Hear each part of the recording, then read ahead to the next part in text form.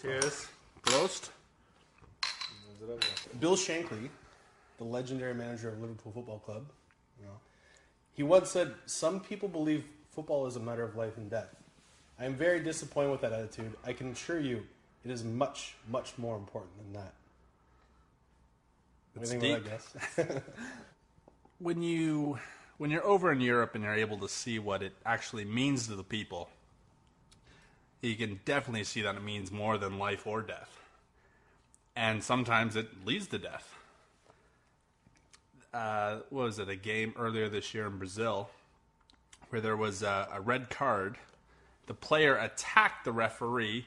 The referee, some reason, was holding a knife, stabbed the player, killed him.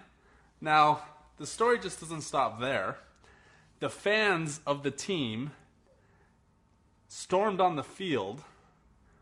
They beheaded the ref and put his head in the middle of the field on a stake. So I guess for him it led to death, but for the fans it does means... I don't know why I'm laughing at this. That's fucked up. I remember reading about that. That is fucked up. So this is just a little thing for FIFA. 2014, Brazil. We'll leave it off at there. Yeah. Travel at your own risk. Yeah, all right, so why football? Why football? Oh, why not football? Football is the greatest sport on earth. Football. NASCAR. What got you started? Football is better. You know what? Again, being Polish, I got into the game early on. My parents don't know the game. They're stupid. So I But, see that goes down. Apple doesn't fall far from the tree. Yeah. So I support Poland, and I grew up in a Polish house. We actually watched F1 racing. That was our sport. But my cousin, who got me into this sport because his dad was watching the World Cup, the Euro Cups. He always came over and had the game on. I don't know. I just got into it by just watching what he was doing, and just it's a cool sport on TV. Why is that on? Why don't we watch curling or what do we play here in Canada? Fucking tennis or something. Davis Cup semifinalists. Fuck That's the wrong sport. So I just it came down from my far family. And so I just, started playing it as a young age too. My parents got me into footy when I was in grade 1. What was it? Grade 1, 2. I started playing it all through elementary school. Was on the teams in high school. I played that's, soccer when I was like 9 years old. I had like this wicked rat tail. Oh yeah. Oh, don't get me started on the rat tail. If my brother was here, he'd be telling you about the tail of my rat tail. Now I know you got German blood. And you've got German blood and Greek blood. Yeah. Now when that national flag goes up and you gotta start singing to your allegiance to an anthem, which one is it? Well, and if you say Greece, fuck Euro 2004. Well, I can name about 2 people on the Greek team. So, and I think I could name people from the under 15 German team. So. That just shows you that I follow the German league a lot more. I know the players inside out. Also just means you can't read Greek. That's Yeah, they've got like 32 letters in their alphabet. I mean, they've got like triangles or letters. I know like and stuff. alpha and omega and theta, I think, and a couple other ones, like the more obscure ones. But yeah, I couldn't actually put a word together if I tried. Yeah, no, and I'm more closer to my German side of the family. So my Oma and Opa, they... during World Cups and Euro Cups and whatnot, that would actually be broadcasted. You would watch the Germany games. And so now the good thing is with Goal TV being here, you're actually able to get some Bundesliga, and you're able to watch it. So, man. So it's like with your grandparents, is that like your family and stuff? That's what kind of got you into football from the beginning, or? Well, I grew up playing footy with a rat tail, just like you. Nice. just down that left wing, that rat tail was 90 degrees flowing because I was burning by defenders, and But in Canada, we haven't really had the best coverage. So I guess it didn't really start watching it until we all got together, right? Yeah, kind of as a group. Like we would only get the Premier League here pretty much. So yeah, you'd watch the odd game, but you never really got into it, right? Until and even today, even though like, we have tons of coverage, it's on Rogers. So it's like you get to see the game, and then you have to listen to fucking Dobson and Forrest talk. Yeah. So then you just turn off, and I think that's why we drink so much when we watch football, because like we don't want to hear them talk. Yeah, exactly. It's they're the human mute button. Yeah. I mean, that's why in the intermission, what do? We get a game of FIFA in. Yeah. So perfectly care about the 15-minute info. game because they're just But if we bore. if we had the Beeb or if we had Sky or something, there's actually you have like an hour and a half of coverage before, an hour and a half. Oh. You get a good 15-minute halftime. You have like another hour and a half, 3 hours, depending on the match day after. Like we could spend like, basically a working day watching one broadcast. Well, of football. if we had the same coverage as we do hockey here, right? How big hockey is here. If we had that same coverage in football, think of how much we'd be more consumed in it. See, that's why over here I think this is nothing to take away from the European fans over there. Don't get me wrong; they're really passionate. Yeah. But over here, it takes a level of dedication. I mean, you got to be up at 7 a.m. on the weekend to watch a game. Yeah. You have to take work off during the week at 2:45 to watch your Champions League games. Yeah. So, yeah, you know what? We might not be able to go to every game. I've had the privilege of going to games in Europe, which are unlike anything else that I've been to. But in order to follow it, because it's not in our regular news stream, we have to go out of our regular news stream to find it. Yeah. And so that takes a level of dedication to keep up with all the, it's not just like shoved in our face. Yeah, you have to actually look for it. Yeah. And I'm gonna actually take that point, that idea of like the passion and like the media and everything that's involved around it, to tell you my story about like why I'm in football, or not in football, but why I follow football. So born and raised, Southwest Ontario, Toronto Maple Leafs fan, how it is. Played Blue and white, baby. Played soccer when I was a kid. Had Soccer? a rat tail, They're ripping my steeds off. I was always a defender for most sports until I got into hockey and eventually started playing forward and stuff. But that was the thing, is like soccer was something that after a certain age is like something I didn't enjoy. Yeah. I thought it was kind of boring. And everybody where I'm from a small ass little redneck town of 900 people. The only game you play is hockey, so that's the natural progression of where I'm from. Chatham Maroons, baby. Well, so you spend all that time playing hockey, watching hockey. Like your whole life is involved in that. So I can understand that over in Europe, and like anybody that actually follows football now, or like I follow football now. But we get to the lockout of 2004 of the NHL. And I was like, well, I need sports. Like, I need something to be attached to. I need to have something that's bigger than me that I can follow and emotionally be attached to at all points of every day. And so I tried. I tried watching CFL. I tried watching NFL. I was like, nah. I tried watching basketball. Oh, Jesus! Shot Don't get me myself the started. I didn't hear of CFL until like 4 or 5 Until we moved to you Toronto. live about fucking 50 yards from the Rogers Center, aka Skydome, for all you baseball listeners out there. So yeah, during that time, I watched a movie. It was called Formula 51. It's got a different name over in the UK. I forget what it is, but it's Robert Carlyle and Samuel L. Jackson. And and Samuel L. Jackson has this recipe for a drug, kind of like ecstasy, whatever. Yeah. He calls it Formula 51. And Robert Carlyle works for a drug lord, and he's kind of taking care of him. But the whole time, anyways, the movie's kind of pointless. I like the movie, but the movie's pointless in the story. But the entire time, Robert Carlyle is wearing this red shirt with Carlsberg across the chest. Yeah. And so just that going on, and at the very end of the movie, they go watch a football match, and Meatloaf's in the movie too. He gets blown up. His name's a lizard. He blows up, whatever. But the whole time I watch this movie, I'm like, what is that shirt? What is that shirt? What is that shirt? I keep thinking about it. And not too long after that, a friend of mine brings over, I think it was like FIFA 05 or 04 or something. I think it was FIFA 05. brought over playing it, and then I ended up renting it. I'm like, I kind of like this game. I kind of like playing soccer, you know. Yeah. But I'm going through FIFA, and like you look at the catalog of teams on FIFA, and you're like, hey, what team has this red shirt? And I spent days trying to find it. Finally, find Liverpool. I was like, okay, cool, Liverpool's good. And then I'm playing the video game. Then I noticed this number 8 in midfield is actually pretty good, even on a video game. Okay, cool. And then one day I wake up early on a Saturday, notice that soccer's on, and this red team Liverpool is playing. And so, you know, I kind of start following. It's got this like little connection to me.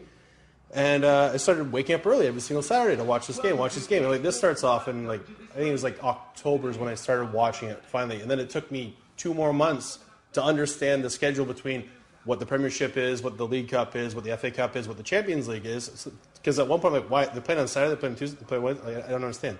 And then eventually we get to, at this point I'm hooked. And to me, baseball's every day. at this point I'm hooked. And to me, Steven Gerrard is like the best player on the planet, from what I can gather, and even to this day, he's still my favorite player.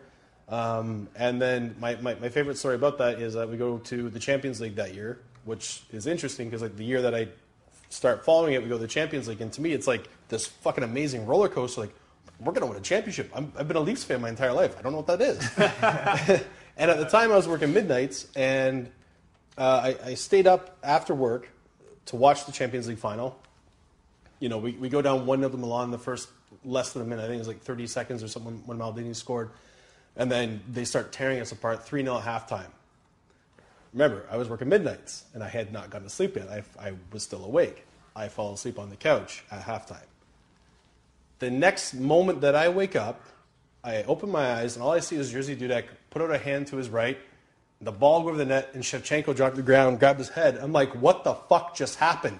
Because Liverpool just like runs on the field, they're all celebrating. I'm like, what the fuck just happened? And then, of course, it took me, I think it was 3 days. Like I read everything I could, but it took me 3 days to like finally find a download to like see the final. And it was so disappointing to like fuck, I missed that, to not be in that moment when it actually happened. But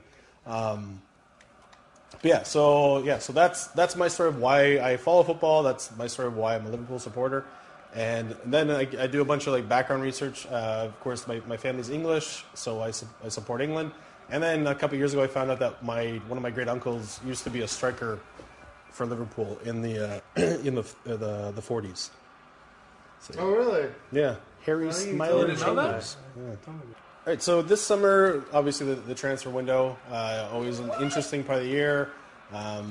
It's something that people that watch any North American sports, they don't understand what's a transfer window. We have the transfer deadline day, then we have free agency, but with football, we have a month, or I guess summertime it's like 2 months, and then at Christmas we have 1 month where you can make all your transfer business. Oh yeah, by the way, tonight's show is brought to you by Molson Canadian. Good Canadian beer. Yeah, good old Canadian beer. I'm sure Don Cherry would be proud of us. Which way Don Cherian is a piano. Oh, we should get him here talking about football. You'd love it. Yeah. Really? Everything? So this summer in the transfer window, anything strike you? Fuck, I suck at FIFA. Well, I would have to. All right, how about you here? Okay. Bale. Oh, over fucking. It's just bullshit. overblown, typical like British inflation. What In was it, terms of 89 don't get me wrong, pounds? 89 fantastic fucking player, million world pounds. class. But there was a I great think it's technically 100 million euros is what it was. there was a great stat I saw of in comparison between Gareth Bale and Marco Reus. Marco Reus, he had a buyout clause from Gladbach for 17.5 million euros, and to date, Marco Reus had what was it? 50 goals and 36 assists in 118 appearances. Gareth Bale had 43 goals and 31 assists in 150 appearances. And just look at the difference in value. And you can say, oh, you know, Marco Reus, he played for Borussia Dortmund, German powerhouse. Well, before that, he played for Gladbach, a relegation team that he took 1 year in the relegation playoff that he single-handedly won for Gladbach, took them to the Champions League the next year before he left for Dortmund. So it's just I think a lot of it has to do also with Madrid. They always want to buy the biggest players. They never want to develop talent. They want to buy. They want the sexy name. Yeah, exactly.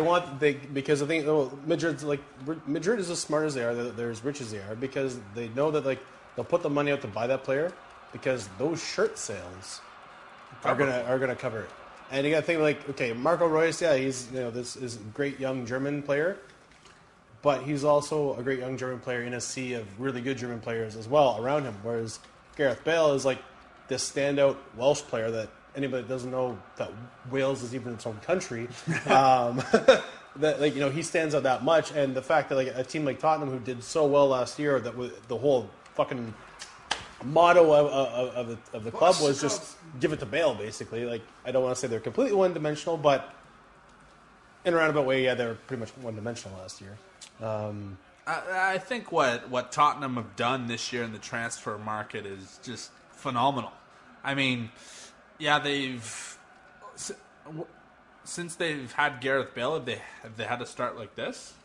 I don't believe so. Top of the league right now? I could be wrong, but I don't believe so. I mean, don't get me wrong. A superstar is a superstar, but they're not going to be there every game. I mean, superstars have days off. Yep. And so for the money that they got for Gareth Bale, look at all the players they've introduced to the club. Which is Christian very Eriksen, interesting. great playmaker. There were so many teams that were supposed to be in for him too that just kind of passed him off. And Dortmund, since he's come Liverpool. into Tottenham, he's been why didn't we sign him? And 12 million. Yeah. 12 million we're talking here for a phenomenal playmaker, so underrated. And he moved at the right time. He didn't move too early. He was how much can be said for the Ajax academy? I mean, the players that they've turned out over the years, Holland in general, right? Just turns out the attacking players, their defense. That's another topic, but the attacking players can really be questioned. That's a special weekend or something. I mean, how many countries can really boast the attacking talents that the Dutch have? I mean, just year after year, they just keep turning them out. And so he was in that academy for a while, and grew up in the system, and great, fantastic player, and a real big coup, I think, for Tottenham. How many Tottenham signed 6 players? Who do they have? Six- Paulinho, Lamela, Negredo, Soldado, and there was one other one. Was it Negredo? Eriksen's 5. Wasn't Negredo Man City? Yes, probably. Goddamn Canadians. We've been having a few drinks. Anyways, Negredo's Man City. whatever. Fuck the details, but I think pretty sure they have 5 or 6 players. 5 or 6 players, and Bale's transfer covered All of them. 90% of that. I think they spent £100 million pounds, and his transfer was £85 million pounds. Which, when you think of any club that they're going to try to do any business, especially now with the financial fair play, let's be honest, it's a bit of a joke, anyways. But Granted. most clubs are probably looking about between a $25 to $40 million transfer budget at this point now. Well, And the fact that Spurs were essentially able to revamp 90% of their starting 11 by the sale of one player, I mean, great business for Daniel Levy, great business for Tottenham. And, Madrid gets the player that they want, but you know what? Bale's just, he's not going to be Ronaldo. He's not going to, maybe in the future he'll kind of slowly segue as Ronaldo gets a bit older, and then Bale can kind of take over. But right now, it's that's a lot of money to put on the shoulders of such a young guy when you've already got quite a talented team, and you've already got the superstar that is always going to stay the superstar until he decides that he isn't, and he's going to leave, and he just signed a new contract too. So, well, one thing that I thought was interesting is Tottenham was able to pretty much change their whole team. Yeah. In this one transfer window, which was just spectacular for them. And so if Gareth Bale was to get injured and he was their team and they didn't have these players, I mean, they would have to, when he wasn't in their lineup, they had to play a completely different game. They didn't have this big secret weapon that was able to change a game in one play. So now they have these 5 or 6 players that can change a game. So amazing business on Tottenham, and I think a lot of it has to do with AVB. I think his influence over the team is great. And we'll put this out there, and I know this question's been asked a million times before, but if AVB was given the support that he needed to be given at Chelsea, I guarantee he would probably done the exact same thing. But they had the Drogbas, the Czechs, the Terrys, and Lampards that controlled the team, and they're the ones that they always wanted Mourinho back. They never wanted him gone, and they weren't going to accept any new change because they were the guys that ran the team, regardless who the manager was. And if he got a bit of support to get them out, I think Chelsea would be what Tottenham is today. Well, exactly. But we'll get back to Chelsea later on. I just want to make one point about the AVB point. Okay. I recall once they sacked AVB and then Di Matteo took over, they got a bunch of players.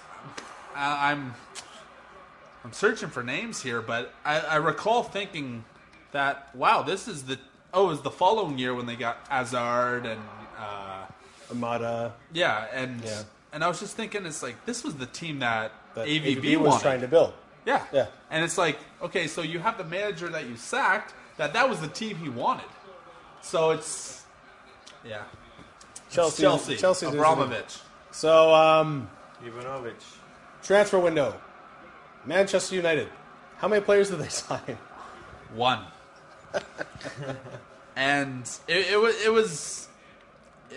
all boils down to Moyes. I mean, he wanted to take Everton's best players, and I guess it's it's probably it's commonplace because Manchester United always takes Everton's best players anyways. So he's just like, well, that's a natural progression.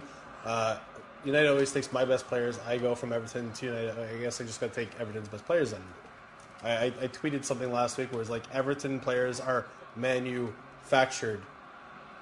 Yeah. That's good. I like it. And I've read a couple things. Leighton Baines really wanted to come, but they didn't. I bet they missed his couple free kick goals. Fantastic goals he scored. My fantasy team enjoyed those free kick goals. He has a great left foot. Some of his free kick goals are spectacular. If they were to move on Evra, who I hate, not because I'm racist, and not because I'm a Liverpool supporter, Not because you hate the French. and not because I hate the French. I just think he's a shitty person. But not that I've ever met him and actually know his personality. Overrated? He is overrated, which I think 90% of the Manchester United team is overrated. And the thing that I'll come back to again later on is they're getting fucking found out. And we'll come back to that. So Man City, they're looking good right now. They look good, obviously, for the last few years. They got some money. But, get rid of Mancini. They're not playing so defensive. They're attacking They're attacking, and that's also, again, this is with the transfers. Like, look at the players that they brought in. Well, I have to say, like, at the start of the year, they had a couple iffy results, but... Which, would it be expected, though, with new players, though? Yeah, new players, new manager. It's like the same thing with Tottenham, right? I thought they were going to steamroll Arsenal, and they couldn't score a goal. They couldn't score a goal in open play until the fourth game of the year, because the first two games came with penalties. Right. But, with... I think Pellegrini, he's more of a player's manager than Mancini, maybe. Mancini seemed more of a tactical guy, and like he kind of seemed like Benitez in a way, where like they're very very tactical, but players are players, and I'm the manager, and there's a very very defined line there where we're not going to have sit down conversations, drink tea together. Yeah, exactly. Like Pellegrini brings something new, right, to the table, and I think the players are responding in City. They made a couple of great transfers, but then again, they didn't get the. You think people outside of England heard of Jesus Navas? I did. I'm in Canada. I heard of him, but but I mean, he's not the big name, right? And Negredo, they're not the even on the Spanish team. He's the guy that's on the bench usually. Exactly, right? So they didn't really bring in the big names. They brought in the secondary names that everybody else wanted. They didn't bring a Mario Götze, or they didn't bring in that top top tier name, But do they need to though? They've already got Aguero. They've already got Dzeko. They've already got Toure. Dzeko, man, he's not doing good. You look at the back line they have. I mean, they could have. Pellegrini is. I'm losing my thought here, but Pellegrini is like he's letting Hart play, but Hart's one of those guys. Like if you brought in like a number one keeper, some people would be upset by it, but that would be one of those names. But I mean, like you're not going to bring in really a better striker than Aguero. no. You're not going to bring in I the agree wingers they have. Like you've already got Silva and Nasri. Like there's really not. You can't really bring in any more sexier names. Other than just to throw one over on like United, like Steel Rooney or something like that. But I agree completely, 100%, that if you have the best team in Europe, I'm not saying Man City does because they don't, but if you have the best team in Europe, who says you have to change that? Who says you have to bring in other players just because other teams are changing what they're doing? Well, David Moyes does. He's they won the Premier League and now they're going to finish in sixth. But I think what City's doing is, I think they'll be up there in the end. Third place, I think. Third place. All right, how old is Romelu Lukaku? Lukaku?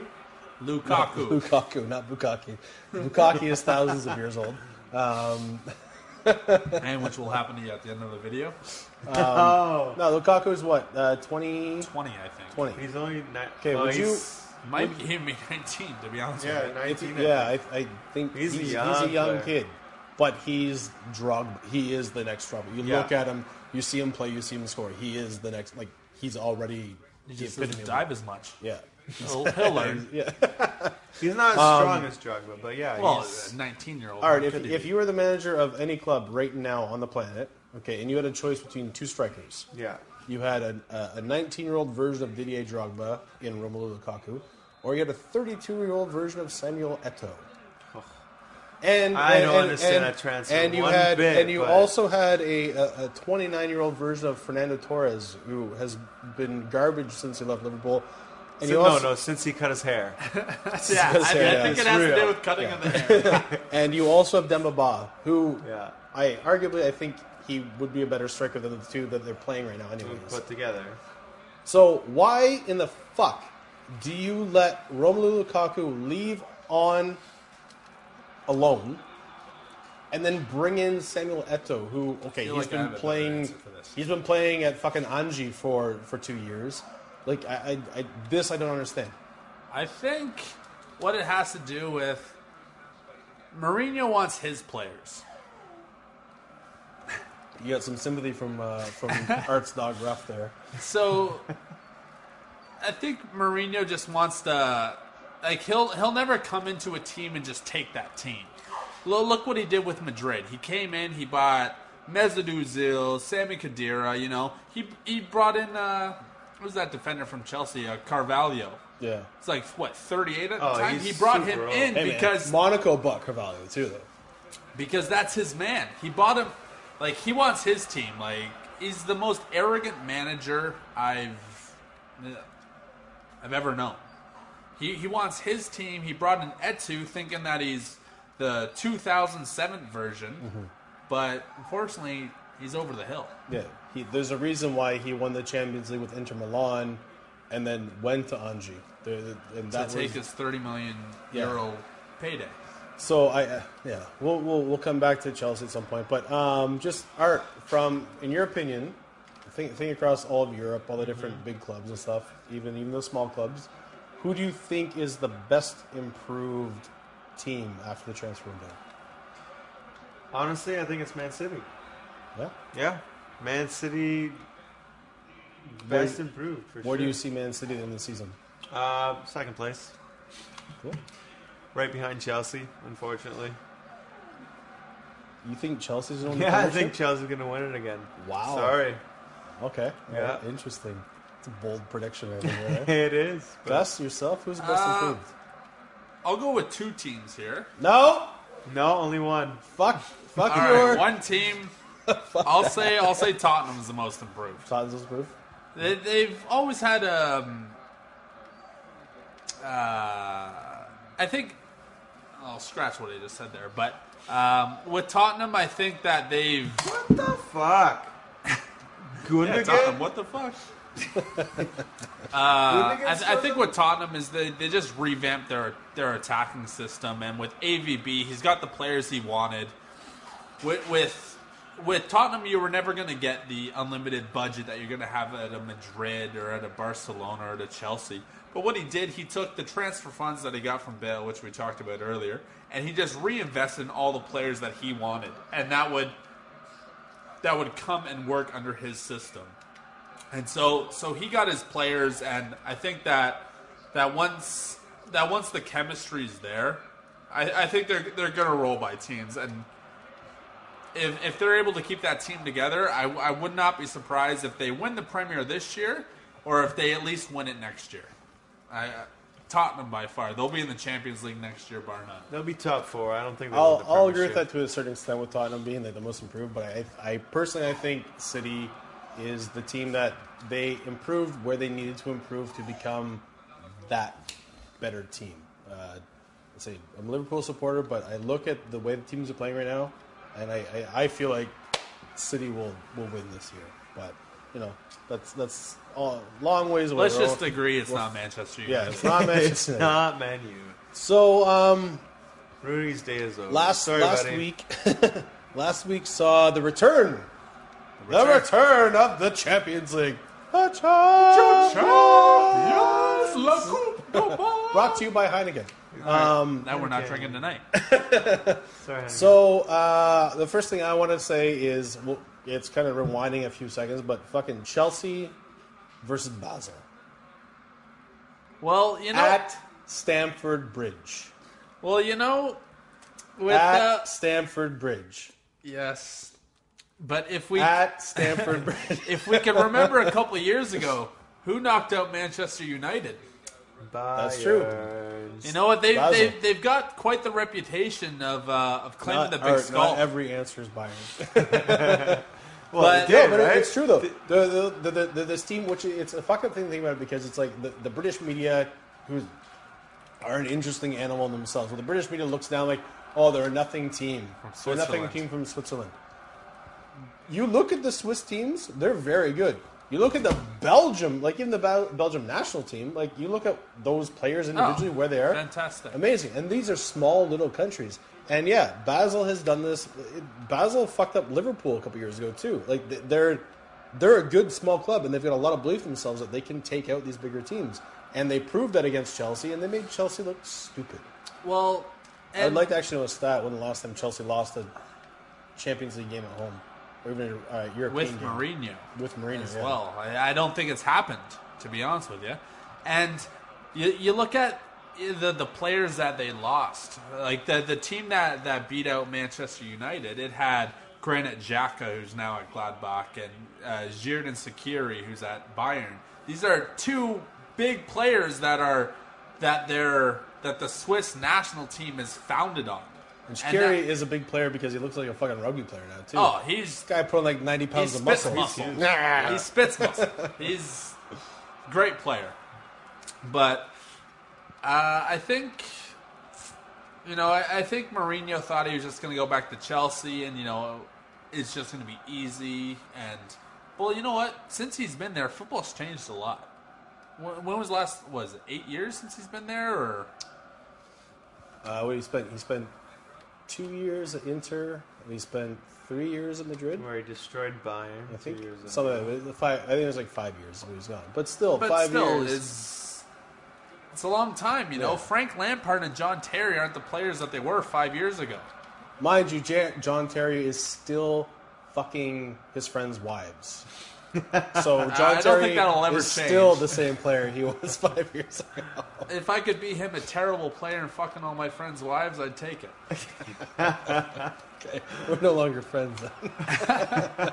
But I think a lot has to do with the arrogance of the Premier League. I think that they think that the some of these teams can just steamroll these other teams from Switzerland, and well, you know what? Not These teams anymore. have academies Times have coming up, changed, and they yeah. have these brilliant young players that are coming up that are, you know what, on their day they can match the big stars. Yeah, but the English teams bought the best players. Wait, and that's why the English teams change their teams every year. And that's why the English national team hasn't won a World Cup since 1966. You know what? I actually do have a theory about that. Yeah. That Wait, actually, it's like your league revenue equates the complete opposite of your success on the European stage. that could be it. But in the early '90s, when the Premier League you were only allowed to have 3 imports. In the '90s, their teams could actually compete. I mean, they were knocked out, I think, Euro '96 by the Germans on penalty kicks. Yeah.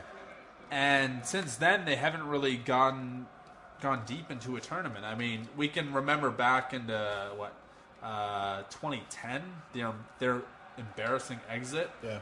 2012, I mean, they fared a little bit better, I but think at the furthest we've gone, like the last 8 tournaments, is in semifinals. exactly. So I think a lot has to do with all these imports coming in, and they're infusing their own style into the game. And you look at the top 4 clubs in the Prem, and who are their star players? They're all imports. They're not domestics. Yeah. Minus maybe Rooney, but even though I don't think he's the best player on United, you look at who their stars are. I would say Robin van Persie. Arsenal, now I would say Mesut Ozil, maybe before Jack Wilshere, so I guess you could give that. But Chelsea, you would have Juan Mata, and Manchester City, you would have David Silva. So, I mean... You're forgetting Gerrard. So, out of the 4 top teams, their 4 best players are all imports. What does that tell you about it? It says a lot, actually. Just one quick thing I just want to say. As a Liverpool supporter who has had an acrimonious love-hate relationship with our ownership over the last 8-9 years, Rafa Benitez, who recently guided Chelsea to a Europa League championship, in the midst of like 80% of the supporters of that club hating him and wanting him to fuck off, still won that championship. Is now with Napoli, and I may be wrong, but I think Napoli is undefeated or something. They are like undefeated and just claimed a very big scalp in Dortmund. Yeah. However, that game was probably I'm not making excuses, but just the game from hell for Dortmund. I mean, the first goal came when Sibutic was off, and he was nursing a. Fuck the refs on that game, man. He still had blood on him, so they wouldn't let him arrive back on the pitch. Klopp, he gets sent to the stands. Weidenfeller gets sent off. But either way, I mean, I always said Napoli was going to be probably the toughest team in that group by far. Which is interesting to think, like the players they've sold in the last 2 years too. Well, because they've sold a lot of huge players in the last 2 years. It's funny because the French league is trying to, and you know what, this whole Paris Saint-Germain and Monaco, they're really destroying the French league just because They're turning to you're not going to have Olympique Lyonnais, who actually have some history. Right. They're never going to make it back to the Champions League again. You got Marseille. Marseille, they're not going to be there either. It's going to be Monaco and PSG because they have these owners that can just infuse all this cash into them. So you're really seeing the French league is going to die. It's not interesting. And on the weekend we had El Clasico, as you can say, and it was a rather lackluster 1-1 draw. But back to Napoli. Who scored that in that game, anyways? The big schnoz, Ibrahimovic, and Falcao. You gotta just segue real quick. You gotta listen. There's an interview in the Beeb with Zlatan, and it's awesome. Oh, this guy is 45 phenomenal. minutes. It's just I love him. I love him. Anyways, So yeah, back to Napoli. It's the whole transfer business has just it's worked around like a circle. So you have PSG, who bought. PSG pretty much funded the move for Gareth Bale. So PSG, right. for $60 million, gave Napoli for Edison Cavani.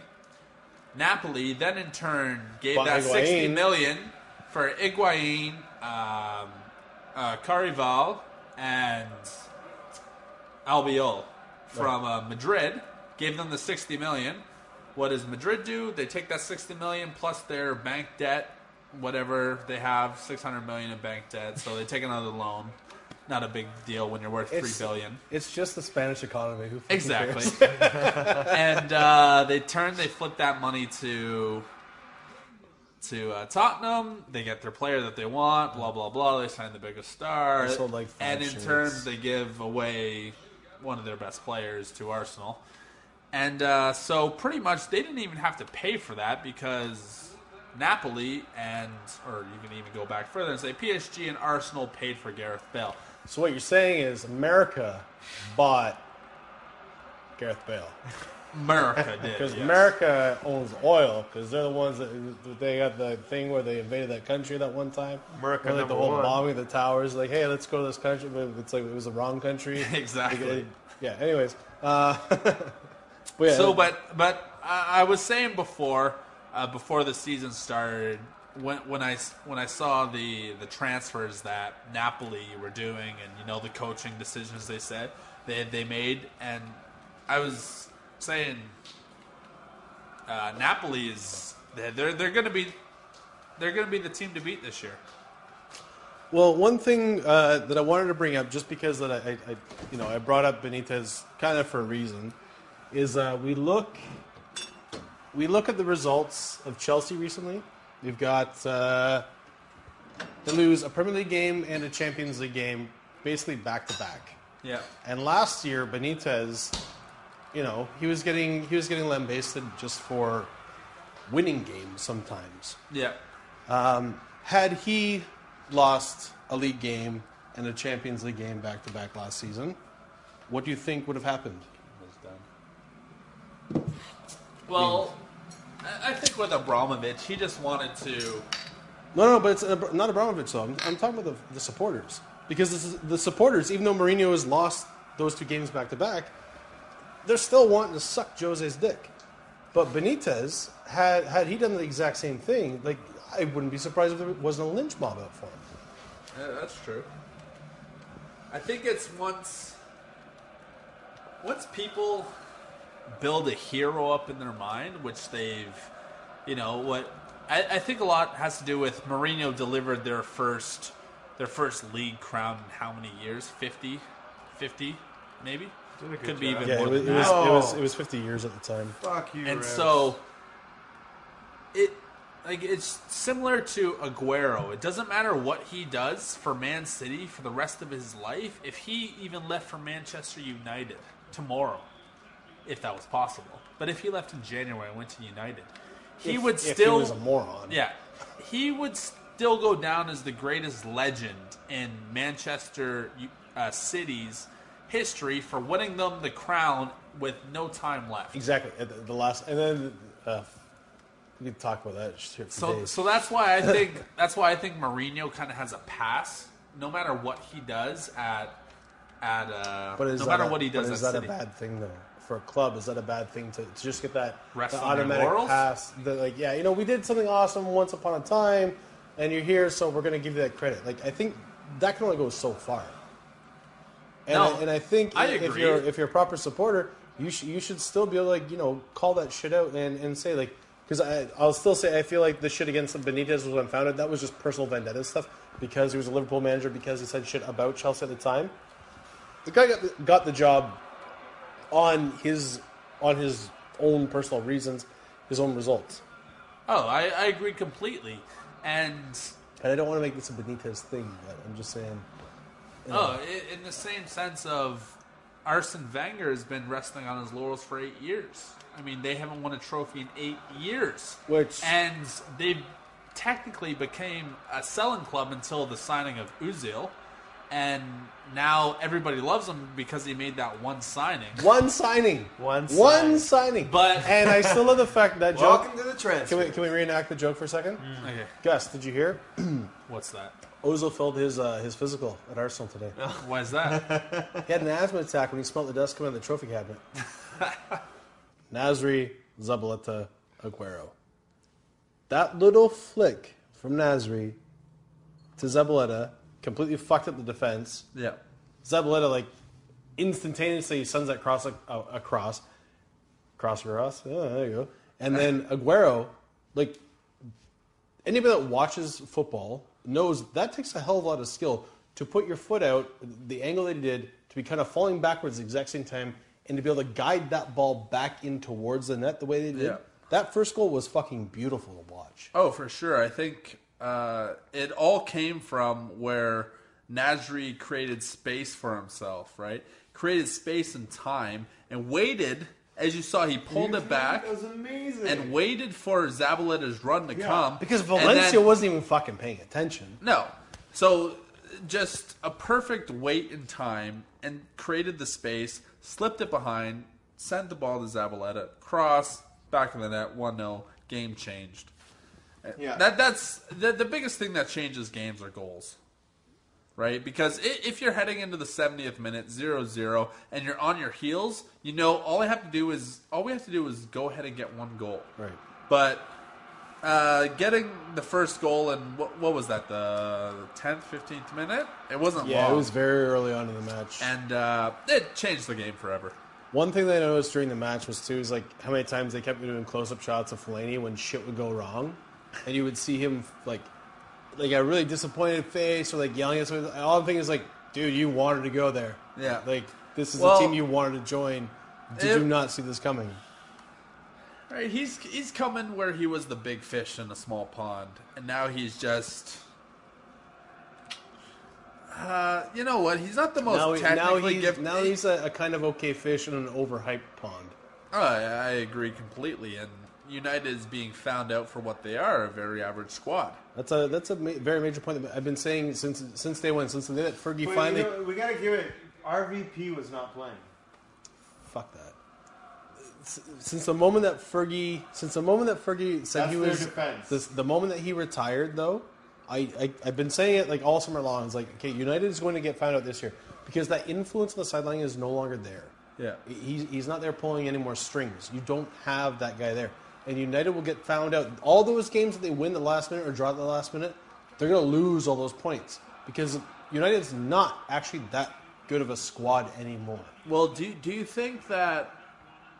And I'll be honest with you, Art, I don't think RVP would have really changed that much of that because the midfield was completely overrun. Do you think that Moyes has the type of influence over the players that Ferguson did? I don't. Not at all. Because Ferguson was the kind of guy where I love and respect him at the same, or I hate and respect him at the exact same time because allegiances, but also his man management style. He's the kind of guy where he will be that father figure to a player, but then he will also get in his face and tell him when he's playing like a piece of shit. He's the same manager that sold David Beckham when he was on top of the world. Exactly. Did he not? Yeah. I mean, he's the same guy that when fucking Ruud van Nistelrooy was one of the best strikers in the world, he just froze out and got rid of. He's the kind of guy as soon as he knows that things need to change, he will change it.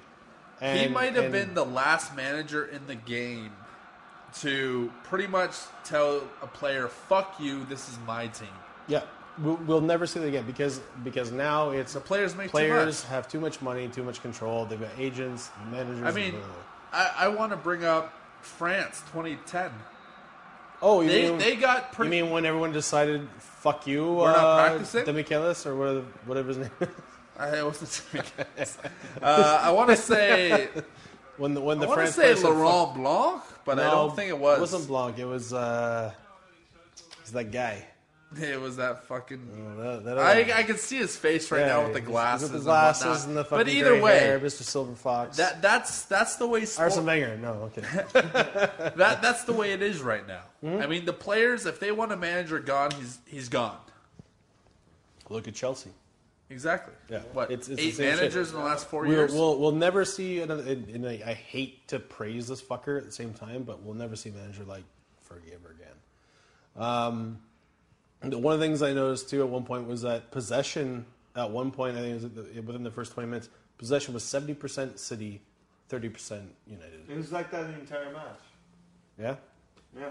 Which that's a fucked up thing for United. Like United's usually they're not necessarily always going to win. Not always going to always win the possession, but they're going to be a lot closer to it. It's going to be close to like a 40-60, 50-50, somewhere in there, but like never to be out. It looked like they didn't deserve to be on the pitch, and as the result, it looked like City was playing a Crystal Palace. Yeah, they did not look bothered whatsoever. The one thing I remember, Nasri's goal. Navas, he it looked like he walked to the other end of the pitch. Yeah. There was no pressure on him whatsoever. You had the 3 defenders running back, and you had the 4th defender that was on the inside running alongside, and no one was closing him down whatsoever. Navas wasn't even trying to run at that point. You look at this team, and they're shit. They're just shit. And the funny thing is, they're the champions. Yep. They're the guys that won this league last season.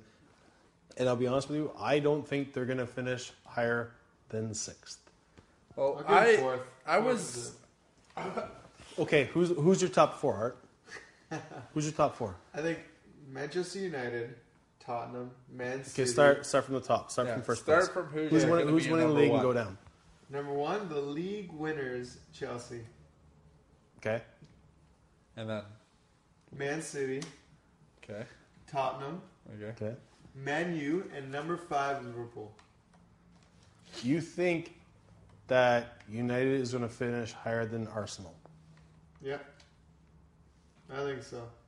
I don't think... Okay, I'm going to have to disagree just because Arsenal, they still got their culture there. They've got Arsene Wenger who knows what he wants. That's why... Does he? I thought he let a whole transfer just go by. Wenger wants the Champions League every year is what he wants. And got the best player in the transfer window. United is making a massive change, the first thing they've ever seen in 27 years. This is a complete restructure of everything. Everything around the club, like they have the directors still, but like everything how the club is run day to day is completely different. There was some and they don't have that belief. They don't have that backbone behind them. There was some interesting stuff I read about if there was any year for Arsenal to come and take that league crown would be this year. With the top 4, 3 of the managers of the top 4 are all new. Pellegrini, Mourinho, and Moyes. Yeah. Right? So there's a changing of the guard there. All the teams have to learn how to play again. They have to learn what this new manager wants, how he wants to play, new philosophy. Ideas. Yes. And so how I personally think the top 4 is going to finish. I think Tottenham's going to be number 1. It's going to be close though. I think Tottenham, City, Arsenal. I think those will be your top 3. Then you get Chelsea in there, and I think Chelsea and United will fight for 4th. However, no one says Liverpool. Why? However, I completely wouldn't be surprised if United finishes 6th or 7th. They're just not. There just doesn't seem to be that heart there anymore. I mean, Rooney. You can question his heart since day one. I don't think there's any belief in that team. The way I'm looking at it, I feel my top 2 is going to be Tottenham and Chelsea, or not Chelsea. Tottenham and City are going to be the 2 teams fighting it out. And then I think your next mix is Arsenal, Liverpool, and Chelsea. And then United is the guys chasing in. I can agree because with that. I look at Liverpool just from obviously a big bias perspective, but also on a bigger perspective as far as like results. That loss on the weekend was the first time they lost since February or March, which again was against Southampton. I may be mistaken, but I'm positive that Liverpool still is the best since the end of the transfer window. The best set of results out of all the teams in the English league. The fact that they can stay tied for first without Luis Suarez, I think that says volumes. And like this week, we already beat United once without Suarez. This week we have Suarez coming back. Mind you, we don't have Coutinho. We won't have Coutinho for a few weeks. But I think you have Sturridge, Coutinho, Suarez, Moses, Gerrard. Throw other players in the mix there. Sometimes the question... I feel like Liverpool's back in the top 4 this year. Sometimes the question I have to ask, though, is a team sometimes better without a big star like that or a big rogue as Suarez is. That's a good point, but the way I would look at it is that before Suarez got his suspension last year, that good stretch of games where Suarez, Coutinho, and Serge were all playing together, we were scoring goals to no end. It was such a free-flowing team. Everything. Like Suarez doesn't have to be the guy in the middle. He has no problem being out wide and drawing attackers to him and walking around them and also finding Coutinho or Serge. So I feel like we aren't going to have an issue. But one thing that I do want to talk about, though, is moving on from this weekend's games, is just a couple of interesting points before we finish this up. There was a poll recently done at Barcelona. Yeah. All right, you might find this really interesting. Is that the club put up this poll, like, pick from our current squad, pick your favorite starting 11. Interesting part of this: 2% of the polls that came in did not select Messi. Wow. 2%. And Sandro Rosell pretty much lost his shit.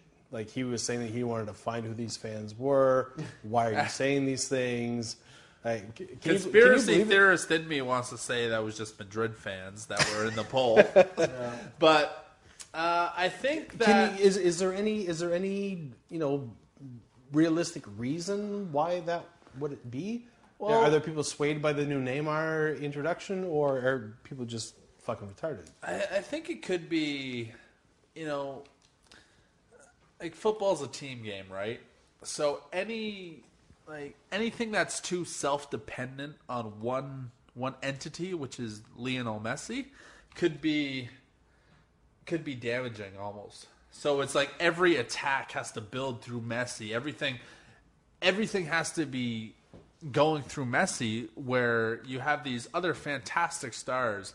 Xavi, who's been the best midfielder for the last 6 years. Iniesta. Now they have Neymar and Pedro, and the names can go on forever at Barcelona. So, but for him to not be there, let's be honest, that's... Well, and realistically, the only time we've had bad results is since Guardiola left. Well, no one football system is self-sustaining for an extended years. period of time. No, of course. People learn are how going to to adapt to it. People learn how to defend it, learn how to counter it, and learn how to beat it. And you saw, well, last year was kind of a bogey year for Barcelona with Tito Villanova, his cancer and everything, and they were found out for what they really were, an attacking, possession controlling team. But when they were hit on the counter or defended well, they were a very average team. Their defense was really, really poor. And I mean, what did Bayern beat them? 7 or 8-0 in aggregate? I think it was 7 last year. Yeah. So 7, and the games. It's not even like the games were close. Like the games were just slaughters. So no. But the year before, or the 2 years before, we were slaughtered 4-0. What, against Barcelona? Yeah. Oh yeah, I mean that was at the height of Guardiola's reign. That was also Bayern's B squad. But it's excuses. no one football way can be played forever and ever, and no one can find it out. It's just like Spain was the best team for 6 years, and look what happened in the Confederations Cup. They were humiliated by Brazil.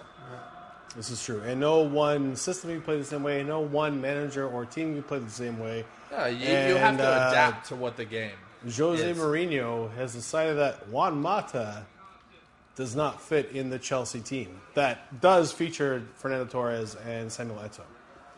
Well, this is ridiculous. I mean, Mourinho has a history of ruining players. I mean, Casillas has been known as one of the best, if not the best, goalkeepers in the past 10 years. And he was on the bench for the last year of Mourinho's tenure in Madrid. And don't get me wrong, Diego's a good goalie, but he's no Casillas. And Never will be. And Kaká, I mean, great player. I don't really think he fit the Madrid mold. So I think he went to Madrid the wrong. I think it was too late when he went to Madrid, anyways. I agree as well. But with this whole Juan Mata, he was voted Chelsea's best player for the last 2 years, and he's not even in this.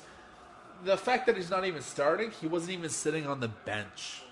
I mean, and who's ahead of him on the bench? Torres. Yeah, players like Fernando Torres, but that's the most messed up thing is like a player like Juan Mata, who has been since the first game that he played in the Premiership was extremely influential, and suddenly he's an outsider. I think I mentioned this earlier, is that Mourinho wants to leave his stamp. He doesn't want anybody else to tell him how his team has to be run. He wants his. That's the arrogance of. It is, and that Jose can be his Mourinho. downfall at the same time because it's, even though it is his team at the time, it's not his club. Yeah. It'll never be his club. It's the supporters club, and if that means, I don't know. I think for whatever personal reasons you have with the player, and just benching them for no reason, or not even benching them, putting them in fucking reserves. Yeah.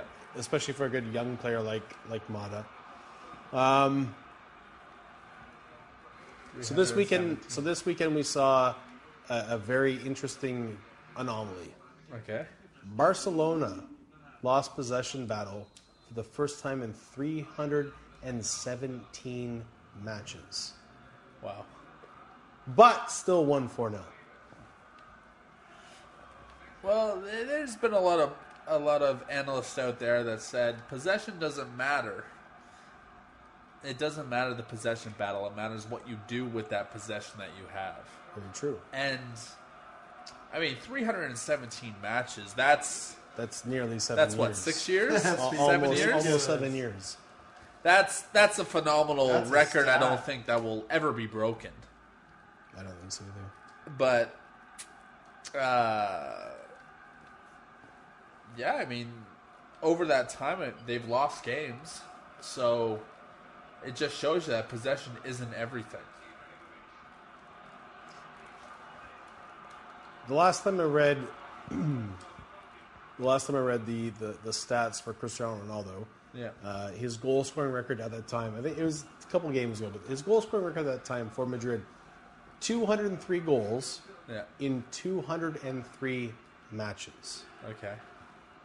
How long can he keep that sort of pace up, and will we ever see any player that can score one goal a game ever again for a club? Well, I think with the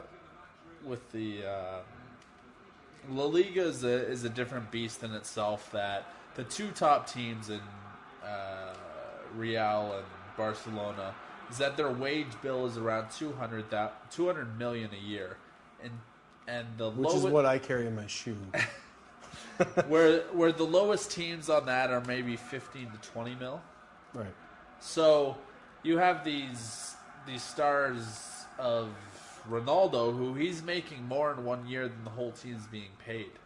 So I don't really think the level of competition in La Liga from top to bottom is the greatest. So for him to go scoreless against the top teams, but score 3 or 4 goals a game against Elche and Atletico Bilbao, it doesn't really.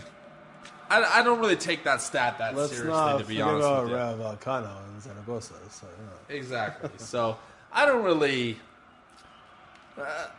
take that stat too seriously to think he's the greatest ever. So this weekend we have what game? What are the big games on the docket this weekend, Gus? Tottenham Chelsea looks like it could be a great London derby, and to be honest, I think Tottenham's going to do it. Chelsea just looked out of sorts. They had a lackluster 2-0 victory against Fulham. Gary Cahill said, this proves the doubters wrong. It's 2-0 against one of the worst teams in the league. Doesn't prove anything. and you had to wait until the 70th, 80th minute to score. So It's like being the fat kid at high school and proving you're a tough guy. yeah, so Chelsea's in a spiral right now. Mourinho doesn't know what he's doing. There's going to be a lot of squad, a lot of unsettlement in that squad. What do you think, Art? I think Chelsea's going to take it. What's your scoreline prediction? 3-0. 3-0. Who's your goal scorers? Do you have any? Don't pick Juan Mata. Who are your strikers? Ba, Eto, or Torres? All I think three. Eto's any gonna- two? Is it his debut? No. Eto's played a couple games. Okay. So who's your strikers? Do you have one? Do you have two? Do So you I'm have going to three? say Eto is going to be one. Okay. Do you have Ba, Torres? No, not Ba. Torres for sure one, because he always sneaks in a stupid fucking goal. Like he does against Germany. Yeah, every fucking year. That, and I think Ivanovic. Ivanovic? You know what? That's why He does That's pop why I in. have him in my fantasy team because he always pops in with fucking goals. He's like, I want to look these stats up. I'm pretty sure he's one of the best goal scoring defenders ever. Yeah. We also have the defender. we have the Madrid derby this weekend. We got Real versus Atletico. Any thoughts? That's an interesting game. I mean, I think Madrid, Atletico Atletico is Does up there, Ancelotti man. lose more points, and does actually Gareth Bale play this weekend? well, Atletico is. You know what? We're gonna find out if they're real this year. You know, they're in the Liga. There's always that team that sticks around to match day 5 or 6 or 7 that stick up there, and you know they win all their games. And then, you know, they come against Barcelona or Real Madrid and they just come apart. But just get destroyed. I think with David Villa, I mean, he's off to a flying start at Atletico, and it'll be interesting. I don't think they can match the firepower that obviously Real has, but on the counterattack, Real is susceptible to it. So The only question I have about that game, though, is Villa better than Falcao? Personally, I don't think so. I think Falcao is probably one of the best strikers in the world, but he is just money hungry. I think Villa just got lucky for 7,000 years. Well, we're pretty much done here, but I want to have at least one consistent weekly segment that we always repeat and just determine whether this exists anymore. So, Art, in your opinion, I need to know right now: is TFC Toronto FC still shit?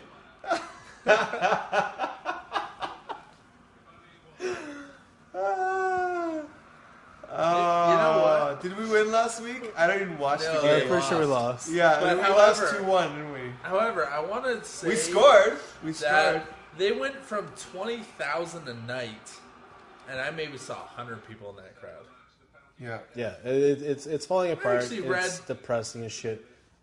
Former Mayor David Miller sent his tickets back and read a huge letter and stuff. And I read that No, they're shit. They're thinking gonna about lose every folding single it. fucking game. they're thinking about folding them I wouldn't be surprised, man. because they're not making money. They can't be. Not at this point. I feel like we should just keep talking, and you can just edit whatever the fuck you want. But I want to bring up something. All right. Now, I would not be surprised. I didn't answer my question. I don't care if you did. But if this was 2012, Well, that's the segment, though. I want Art's answer on that. That's the one weekly segment I want is Art's response to is TFC still shit? so all right, we'll get that. Oh, shit. So Sorry, I just knocked off my mic. Hello, Lavalier. So December 23rd. Thanks for knocking the mic. So December 23rd, 2012, the Mayans predicted that the world was going to end. Now, if that happened, if that was going to take place this week, Yeah. I would say, you know what? It's possible that could have happened. You know why? No, why? Mario Balotelli missed a penalty kick. What? Yes. Career 27 for 27 in I professional was games. Gonna say he had that. It was like an amazing penalties taking 27 record. for 27. Now, I've looked at a lot of his penalty kicks, and his penalty kicks were not unsavable.